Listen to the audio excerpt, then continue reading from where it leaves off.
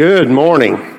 And it is great to see everybody, such a good crowd out this morning in person, and we hope so online as well. So I want to welcome everybody in both places and thank also Chow. Chow and I have been friends for many years, and our ministries have kind of paralleled as we've been involved in their work, and they've been working with us throughout several years. So it's an honor to be involved in Lemonade International, and I would encourage you to check it out online and see how you can be involved as well. But meanwhile, again, thank you for your help. Thank you for your guys' constant support to the church, and so we're able to fulfill our commitment to our partners like Lemonade, and we do appreciate that so very, very much. Guys, wow, isn't it, and I was just thinking this week, isn't it a good thing that we don't know the future? Isn't it a good thing? I mean, can you imagine being back in like January 1st, New Year's Day of 2020, and thinking what 2020 might look like? Can you imagine that? I think most of us just probably go back to bed and try to sleep this year out or something, but we would probably like to have a restart in some way, or maybe just speed ahead to 2021.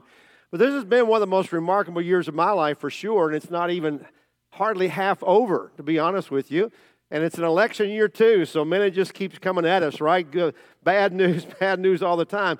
It seems almost endless, and that's why we thought it's a good thing to bring some good news to you, some good news. And the good news is that we can know about our heavenly home, our future in heaven. And the best news I could tell you today is to say that this life is not the end of everything. There's a whole new world that will open us up for us whenever whenever our lives here are over, or whenever the Lord comes back. And I think the one thing that our world needs more than anything else is just some good news, some hope. And that hope does not come in what we get sent to us in the online or on TV. It's going to come through Jesus. We're not ever going to get the good news through the media or through the world that we really need. It all comes through Jesus Christ and through His Word. And that's so sad that many people will never grasp that idea, because many people are living their lives as if this world is all there is, that we have to just focus on today, everything today, and our immediate tomorrow. And they're frustrated because it's not perfect, and it certainly isn't perfect. None of us would suggest it is. But heaven will be a perfect place. And you know what? Even beyond that, we're going to be made perfect then too. That is some good, really good news, that we're going to be perfect, heaven's going to be perfect. All of creation is waiting, the Bible says, is longing, is groaning, is what it says, for the place that Jesus is preparing to be ready for us, and for the time that God's going to give the signal, and Jesus is going to come back to this earth. That is exciting. That is some good news. And meanwhile, in the midst of all of that, we know what is happening. We know that people are dying every day, and they're going into eternity, and many of them are unprepared to do so. And so we need to make sure that not only do we know the good news, but the good news goes out from us to other people. And one of the frustrations of myself and our staff is that it's so hard to do that through the corporate church setting. And so let me tell you that it needs to go out through us as individuals. It's hard right now to invite people to church, but it shouldn't be hard to invite them to Jesus. So let me encourage you, because people are dying every day without Jesus Christ, and they need to know Him. So for a few weeks now, we've been talking about heaven and what heaven's going to be like as revealed in the Bible. And if you're just joining us, you can go back and catch up online on some of our videos that are posted there. But just to catch you up real quick, if you're just joining us, we talked about how that God created a perfect world in the beginning, and how that we believe His plan continues on, that more than likely God is still going to have His original intention like the garden.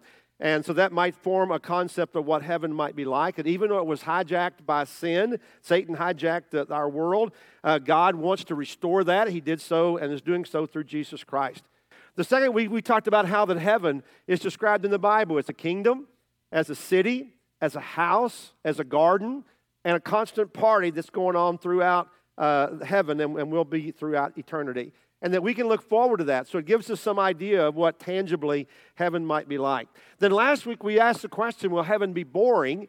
And we decided definitely not. That there will be a place of joy, a place of laughter. We'll have fun. We'll enjoy it. It's going to be a place that we will interact with heavenly beings. The Bible talks about that, with angels. And also there's going to be lots to do, lots of places to go, things to do and explore. But primarily it will be a place where we will be with our Heavenly Father and we will see Him face to face. Nothing boring about that. So that kind of caught us up to where we are today. And today I want to address some questions that people have about heaven. And one of them is kind of frivolous, to be honest with you. And then the second two, I think, are much more serious. But I'll take the frivolous one first. And I think it's frivolous. Maybe it isn't for you at all. But here's the question. Will my pets be in heaven? Will my pets be in heaven? I'm not a pet person, all right? Lori says absolutely.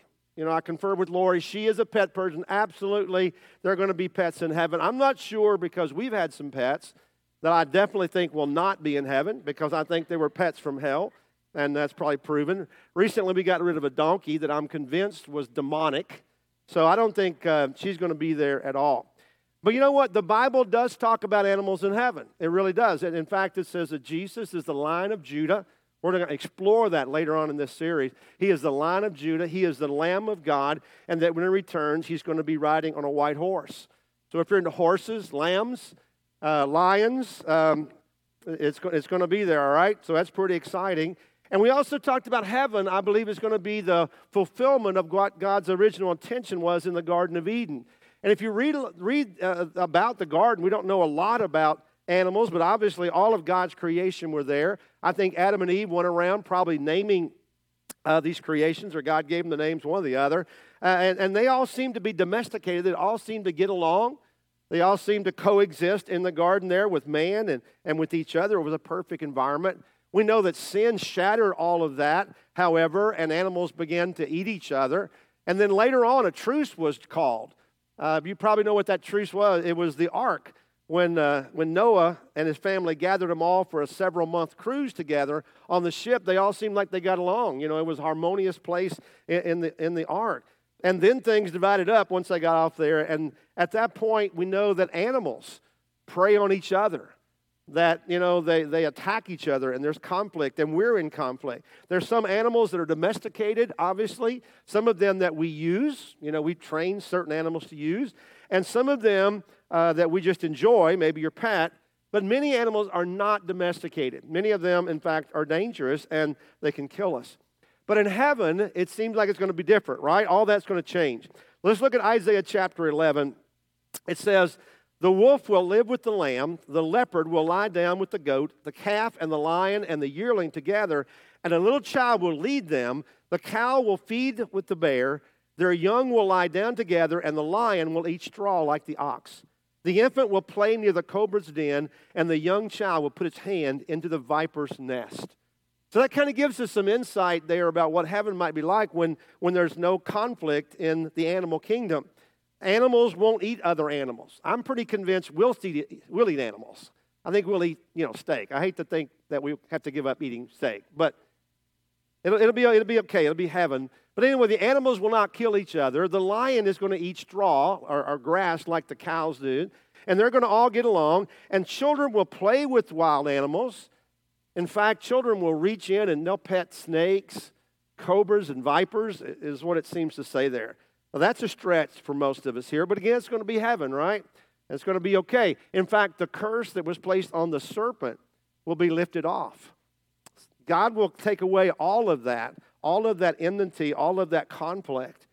Now, we try to create that here upon the earth, don't we? I mean, we domesticate animals, and we've got these pets that we like here. But sometimes it doesn't work out very well. I mean, you hear somebody that thinks they domesticated a lion, only to hear the lion turned on them and killed them, or any other wild animal, or even their dog. Sometimes that's why I'm not a big dog person. They could turn around and kill you, right?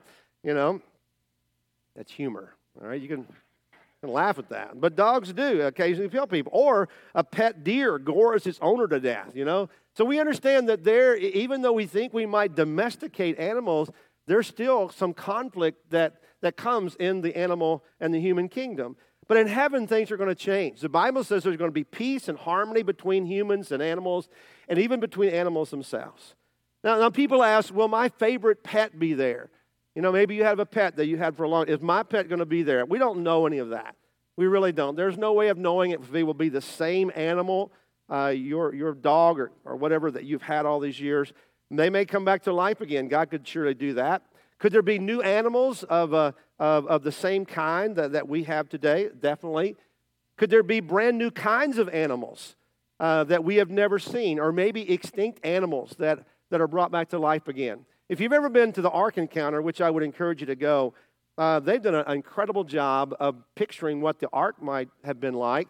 But there are animals on there that are extinct today, and they've found their skeletons, and they kind of rebuilt the animal with flesh looking and hide. And so it's kind of created that those may be some pets that we may be able to have. Now, if you're not a pet lover or a huge animal lover like me, you may change your mind in heaven. You may just embrace and love animals, or you may endure them like we do here on the earth, those of you who are kind of like me, you know. So it's going to be okay. But I don't think I think they're going to be more tolerable if they're there. They won't chew up or destroy everything. They won't make messes everywhere, and they will worship God because, after all, it is heaven, you know, and everybody's going to worship God in heaven.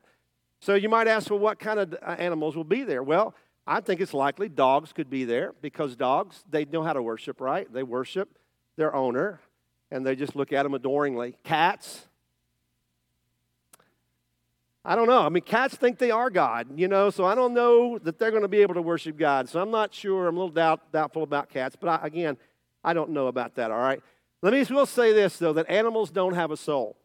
That's the difference. Animals don't have a soul. There are no promises for them. There are lots of things we don't know about heaven, and while we might have a little fun and talk about some of these things, we do know that everyone and everything in heaven will worship God. And let me also say again, as I've tried to say throughout this, if your pet is not there, you're not going to be sad. There will not be sadness in heaven, because there is no sadness or tears in heaven. All right, so there's a frivolous question that maybe make you think, but maybe look into the Bible about what it says about animals in heaven. Here's a more serious question, maybe even really serious. Will we be married in the kingdom of heaven? Will we be married in the kingdom of heaven? Now, the Mormons have an interesting belief on this. They think when you die as a Mormon man, you become a god and you get your own planet, and you have multiple wives who are all pregnant all the time, and they will populate their planet. Now, that doesn't sound like heaven to me, and not for the man or all the women who are constantly pregnant. And I'll just be honest with you. I think they made all that up to appeal to some men so they would have their own kingdom, their own planet. So that's all made up.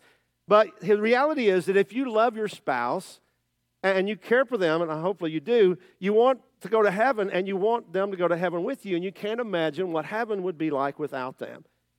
Now, we don't know everything, but we do know there will be relationships in heaven. We talked about how that hell will be isolation, and heaven will be community. It will be wonderful. We'll have people around us all the time. And in the Garden of Eden, we saw that God said it was not good for man to be alone, not even with all the animals. So he made a helpmate for him. He made a spouse, a companion for him to have there. And I believe that Adam and Eve had a perfect relationship at first. Obviously, we know that sin not only broke their relationship with God, but it broke their relationship with one another. There was conflict between them going forward. But in heaven, God will restore all relationships to perfection. And that means that we're all going to get along in heaven. There will not be any conflict or issues in heaven. We're going to have relationship with God and relationship with others, and it will meet all of our relational needs. And I think that we will not need the companionship today in heaven that today can only found in marriage. We know that marriage gives us a lot, but it gives us that companion, that oneness, that company in our homes, in our family, in our lives that we have. In heaven, it's just going to be different there. And even if we're not married in heaven, I'm convinced that we're going to know each other, we're going to be close, we're going to be friends, and we won't miss our marriage. Remember again, and I'm going to go into Scripture on this, that there will not be any sadness in heaven. So do not despair if it is not exactly like living here upon the earth. Now, I say all of that because there are a couple of Scriptures that give us some insight about marriage and heaven. All right, here's the first one. Romans chapter 7 says, for example, by law, a married woman is bound to her husband as long as he is alive, but if her husband dies, she is released from the law that binds her to him. So marriage is something God said here on the earth is for people who are alive here on the earth when they are. And like Paul says, death cancels out marriage. It releases us from marriage. And then obviously a person can remarry. I mean, there are people who are widows and widowers, and they're freed to be able to go and remarry. And God said that is fine because death has released them. Now, obviously, that could cause a complication if we were married in heaven and you were to have two spouses, or that spouse were to have another spouse. It could get really complicated.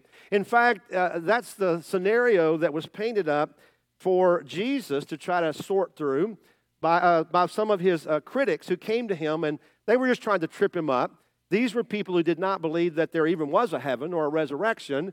So they posed this complicated question to Jesus to try to, make him get confused about what heaven might be like. Here's what they say, Matthew 22. That same day, the Sadducees, who say there is no resurrection, came to him with a question. Teacher, they said, Moses told us that if a man dies without having children, his brother must marry the widow and raise up offspring for him. Now there were 7 brothers among us. The first one married and died, and since he had no children, he left his wife to his brother. The same thing happened to the second and third brother, right on down to the 7th. Finally, the woman died. Now then, at the resurrection, and you almost put in parentheses, if there was one, they would say, at the resurrection, whose wife will she be of the 7, since all of them were married to her? And Jesus replied, you're in error because you do not know the Scriptures or the power of God. At the resurrection, people will neither marry nor be given in marriage. They will be like the angels in heaven. So here's a really unlikely scenario that one woman's going to outlive 7 men. But they throw that out. So who are they going to be married to, and how are they going to figure that out in heaven, And but you can see the complications here, even if someone was just married, 2 times. So Jesus says here that there's not going to be marriage as we know it today in heaven. Now, I do want to quickly say, like I said before, that God's going to give us that companionship with one another. And so, but we're not going to have marriage ceremonies like we have here on the earth, where 2 people come together and get married, seemingly. It's what Jesus says. But he does, however, talk about a wedding, about the great marriage feast, the greatest marriage of all time, where Jesus Christ, the groom, and the church, who is the bride, will come together and be married, and then they will have eternity together. I just think that our relationships there in heaven are going to be so much deeper than our relationships here on the earth could ever be. Even without marriage, there's not going to be any loneliness or lack of companionship. And I think that we can trust that our relationship with our earthly spouses is going to be satisfying there. After all, it's going to be heaven, right? And it will exceed the intimacy and the companionship that we've had here upon the earth. There will be reunions with those who have gone on before, and we will definitely know each other. Somebody asked me, will we know each other in heaven? Will we know that we were parent and child, or husband and wife, or friends, or neighbors, or relatives? Definitely, I'm convinced that we will know that. We will have greater knowledge than we have here, so I'm confident that we will have that. Now, let me share a story with you that I think is very encouraging, and it could really give hope to some of you today. It's a story about a man and a woman who were faithful to each other, and they were loving. They were Christians, but they, like some marriages, they never could really get it figured out. I mean, there was always conflict between them. They were always going in different directions. Maybe you know couples like that. Maybe you are a couple like that you love each other and you're committed and you're together and you're going to stay together. But man, it's tough, because you're always just seem to be banging heads into each other. But anyway, this couple, they stayed together, and then in the later years, the wife died. And the man was being comforted about his wife and said, we know that you're going to see her again. And he said these words, and I'd never thought about this. He said this. He said, I really miss my wife. And he said, our marriage was complicated. It was challenging and difficult at times. But I'm comforted knowing that the next time that I see my wife, that we're going to have a perfect relationship. That we are not going to fight and bicker with each other. We're not going to pick at or criticize each other. We're not going to be disappointed in each other. We're not going to be frustrated with each other. It will be a perfect relationship. And I thought, that's pretty cool when you think about it. To know that at some point there's going to be perfect peace and harmony in our relationships, even if we struggle here upon the earth. So for those who maybe don't have the perfect relationship with your spouse, your family, your friends, your children, your parents, whoever it might be, even though we're Christians and we know we should, we'd like to, the great news, we can look forward to heaven where things are going to be perfect, where things will totally be perfect. So I hope that's encouraging to you. Again, I don't have all the answers, but the Bible does speak on some of those things, but we're definitely going to be all together, every one of us in heaven. It's going to be a place of togetherness, and we will know our loved ones that have gone on before. So here's another question that maybe even is more serious than that, and that is, will my children that I lost be there? Will my children be in heaven? You know, we all want our children and family in heaven. I will tell you that as a Christian dad, one of my greatest concerns is that my children and my grandchildren, and even beyond that, far when I'm gone, that they are all in heaven. And I would love to make that decision for all of them. I'm blessed in that all of my children have given their life to Christ, their spouses are, and they're walking with the Lord. I want to make sure that ripples down through every generation of our family. But we can't make a choice for our children, can we? We can't make a choice to follow Jesus for our adult children. It has to be their choice. But a lot of people ask the question, what about our young children? What about children that died, even before we knew them? You know, doctors tell us that up to 20% of pregnancies end in miscarriage. I didn't realize it was that high. In fact, many of them before the mother even knows she is pregnant. Now, the Bible tells us that when a person is conceived, that God gives them a soul. And the Bible talks about them being knit together in the mother's womb. That even before the mother knows she's pregnant, that child has a presence, a being, an existence. And we believe that life is precious, even before birth or just after conception. But you know, we also know that many couples are acutely aware of the pain of losing a child through miscarriage, maybe before she knows she's pregnant, or SIDS, sudden infant death syndrome, or of a child dying really young, of an illness or accident or whatever it may be. You know, we are all aware of how painful it is for those who tried to have children and didn't. You know, Lori and I tried for about 9 years before we actually were able to conceive. We have 2 kids by adoption, and so we kind of understand this. But I know that Mother's Day is a painful day and a difficult day for those who have lost children or who are unable to have children at all. And I'm also going to say this because I would believe there are probably people here in the room or people at home who can identify. And that is that if you had an abortion years ago, that the pain is still there and still raw at certain times. So if you lost a child even before birth, the pain never goes away. Losing a child is a horrible thing. I've had several funerals. The saddest funeral I ever had was of 4 people in a funeral that were killed in an accident. A father, 2 sons who were 7 and 11, and one of their older cousins. And the mother of those 2 boys had the deepest grief I've ever seen in my life. It was one of the first church I served at. Will never forget the grief of this woman. She literally grieved herself to death a few years later. As a young woman leaving behind a young daughter, but she just grieved herself to death. So I've seen that kind of grief, and while I haven't experienced it personally, I understand that. You know, the Bible teaches that we're all sinners by nature. It teaches us that sin is a choice. That while we may be born with a sin nature that it's going to grow and expose itself at some point, that we are not born with sin. That the idea of original sin is not true. An infant, a toddler, or a young child might be spoiled. They can be spoiled, but they don't sin until they know what is right and they choose intentionally to do the opposite of right. They choose to do wrong. You know, today whenever we talk to parents of children or young children, we talk about giving their life to Christ, we talk about the age of accountability. And that is kind of a season, maybe not an age, but it's more of a season of a child's life where they're accountable for their decisions because they know right from wrong, they understand what sin is, and they know that they have chosen to sin intentionally. And that age is different for most everybody because we're all different, and also I think it depends on how much we teach our children. I do know that the more a child is exposed to the gospel, the more they're taught, instructed in God's word, and how the parents invest in them, the earlier they will reach this age of accountability. But the doctrine of infant baptism assumes the child is born with sin, and if you don't baptize them as soon as possible, if they were to die, then they would go to hell. Now, there are 2 major problems with this doctrine and teaching. First of all, there's no biblical basis for this. There just isn't.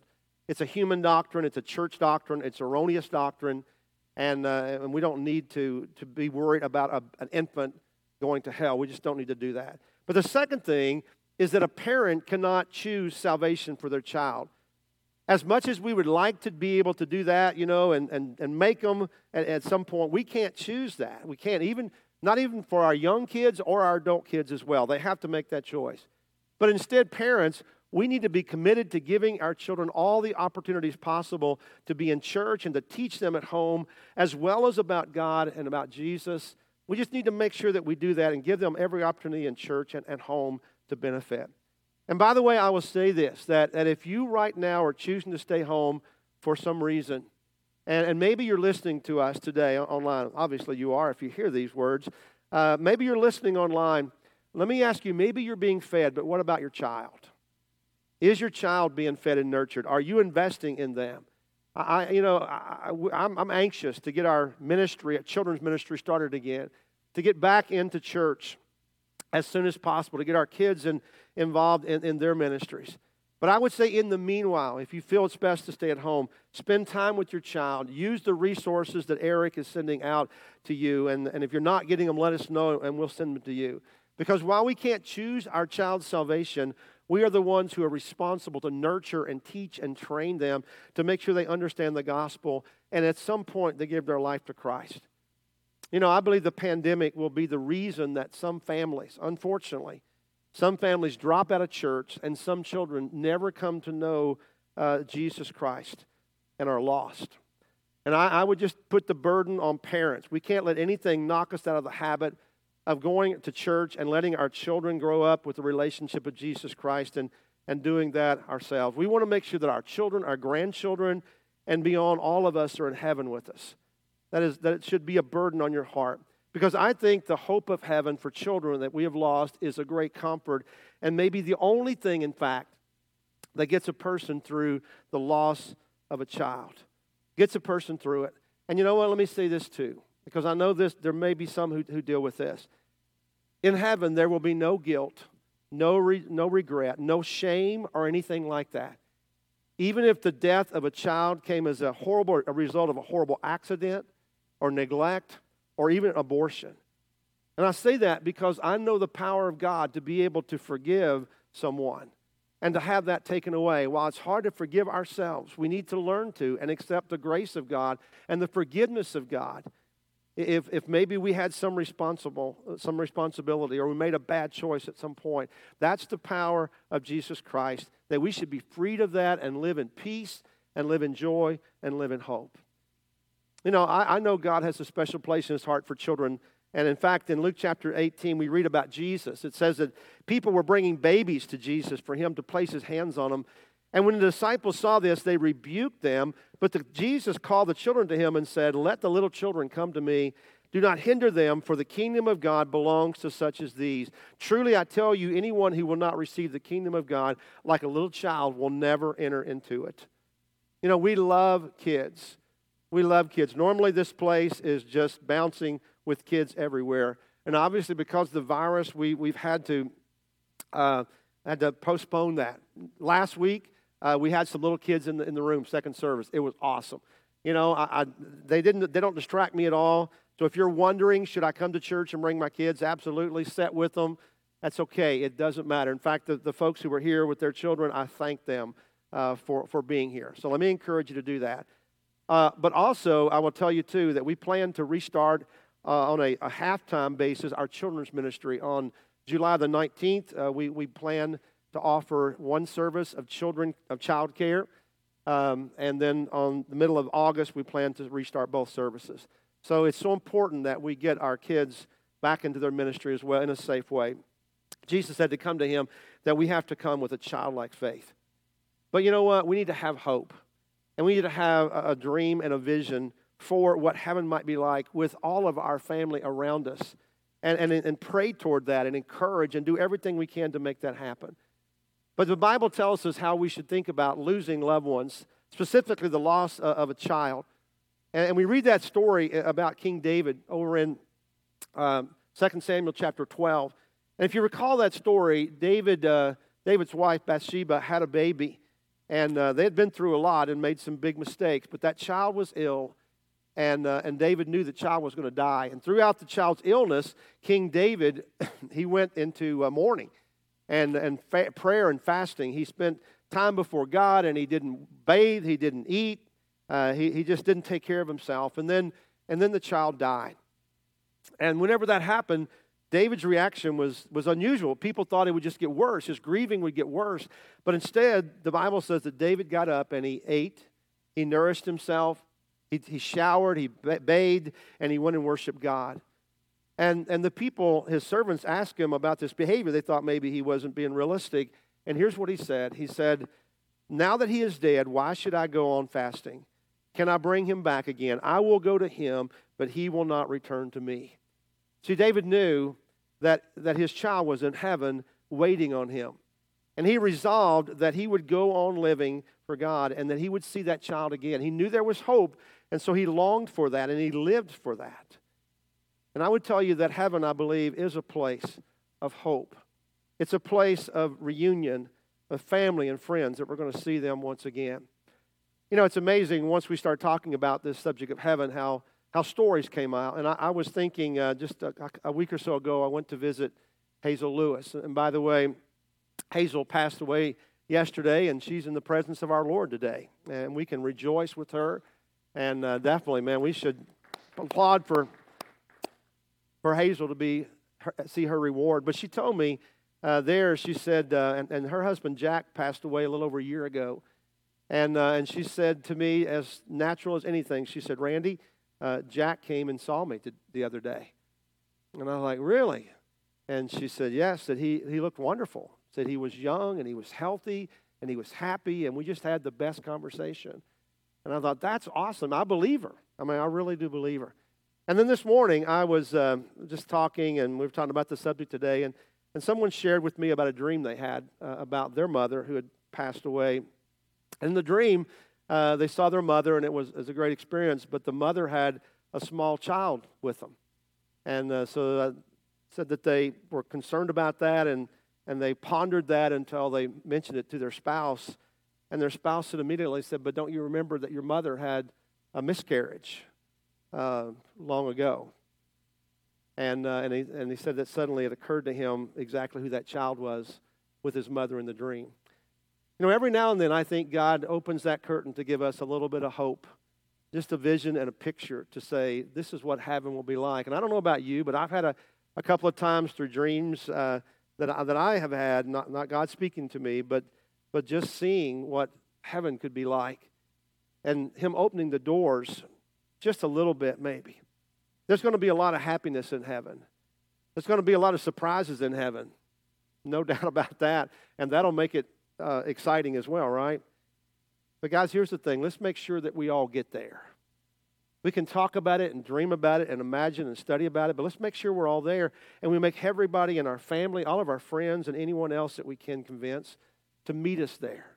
I've heard people say, you know, our families agreed that we're going to meet at the Eastern Gate.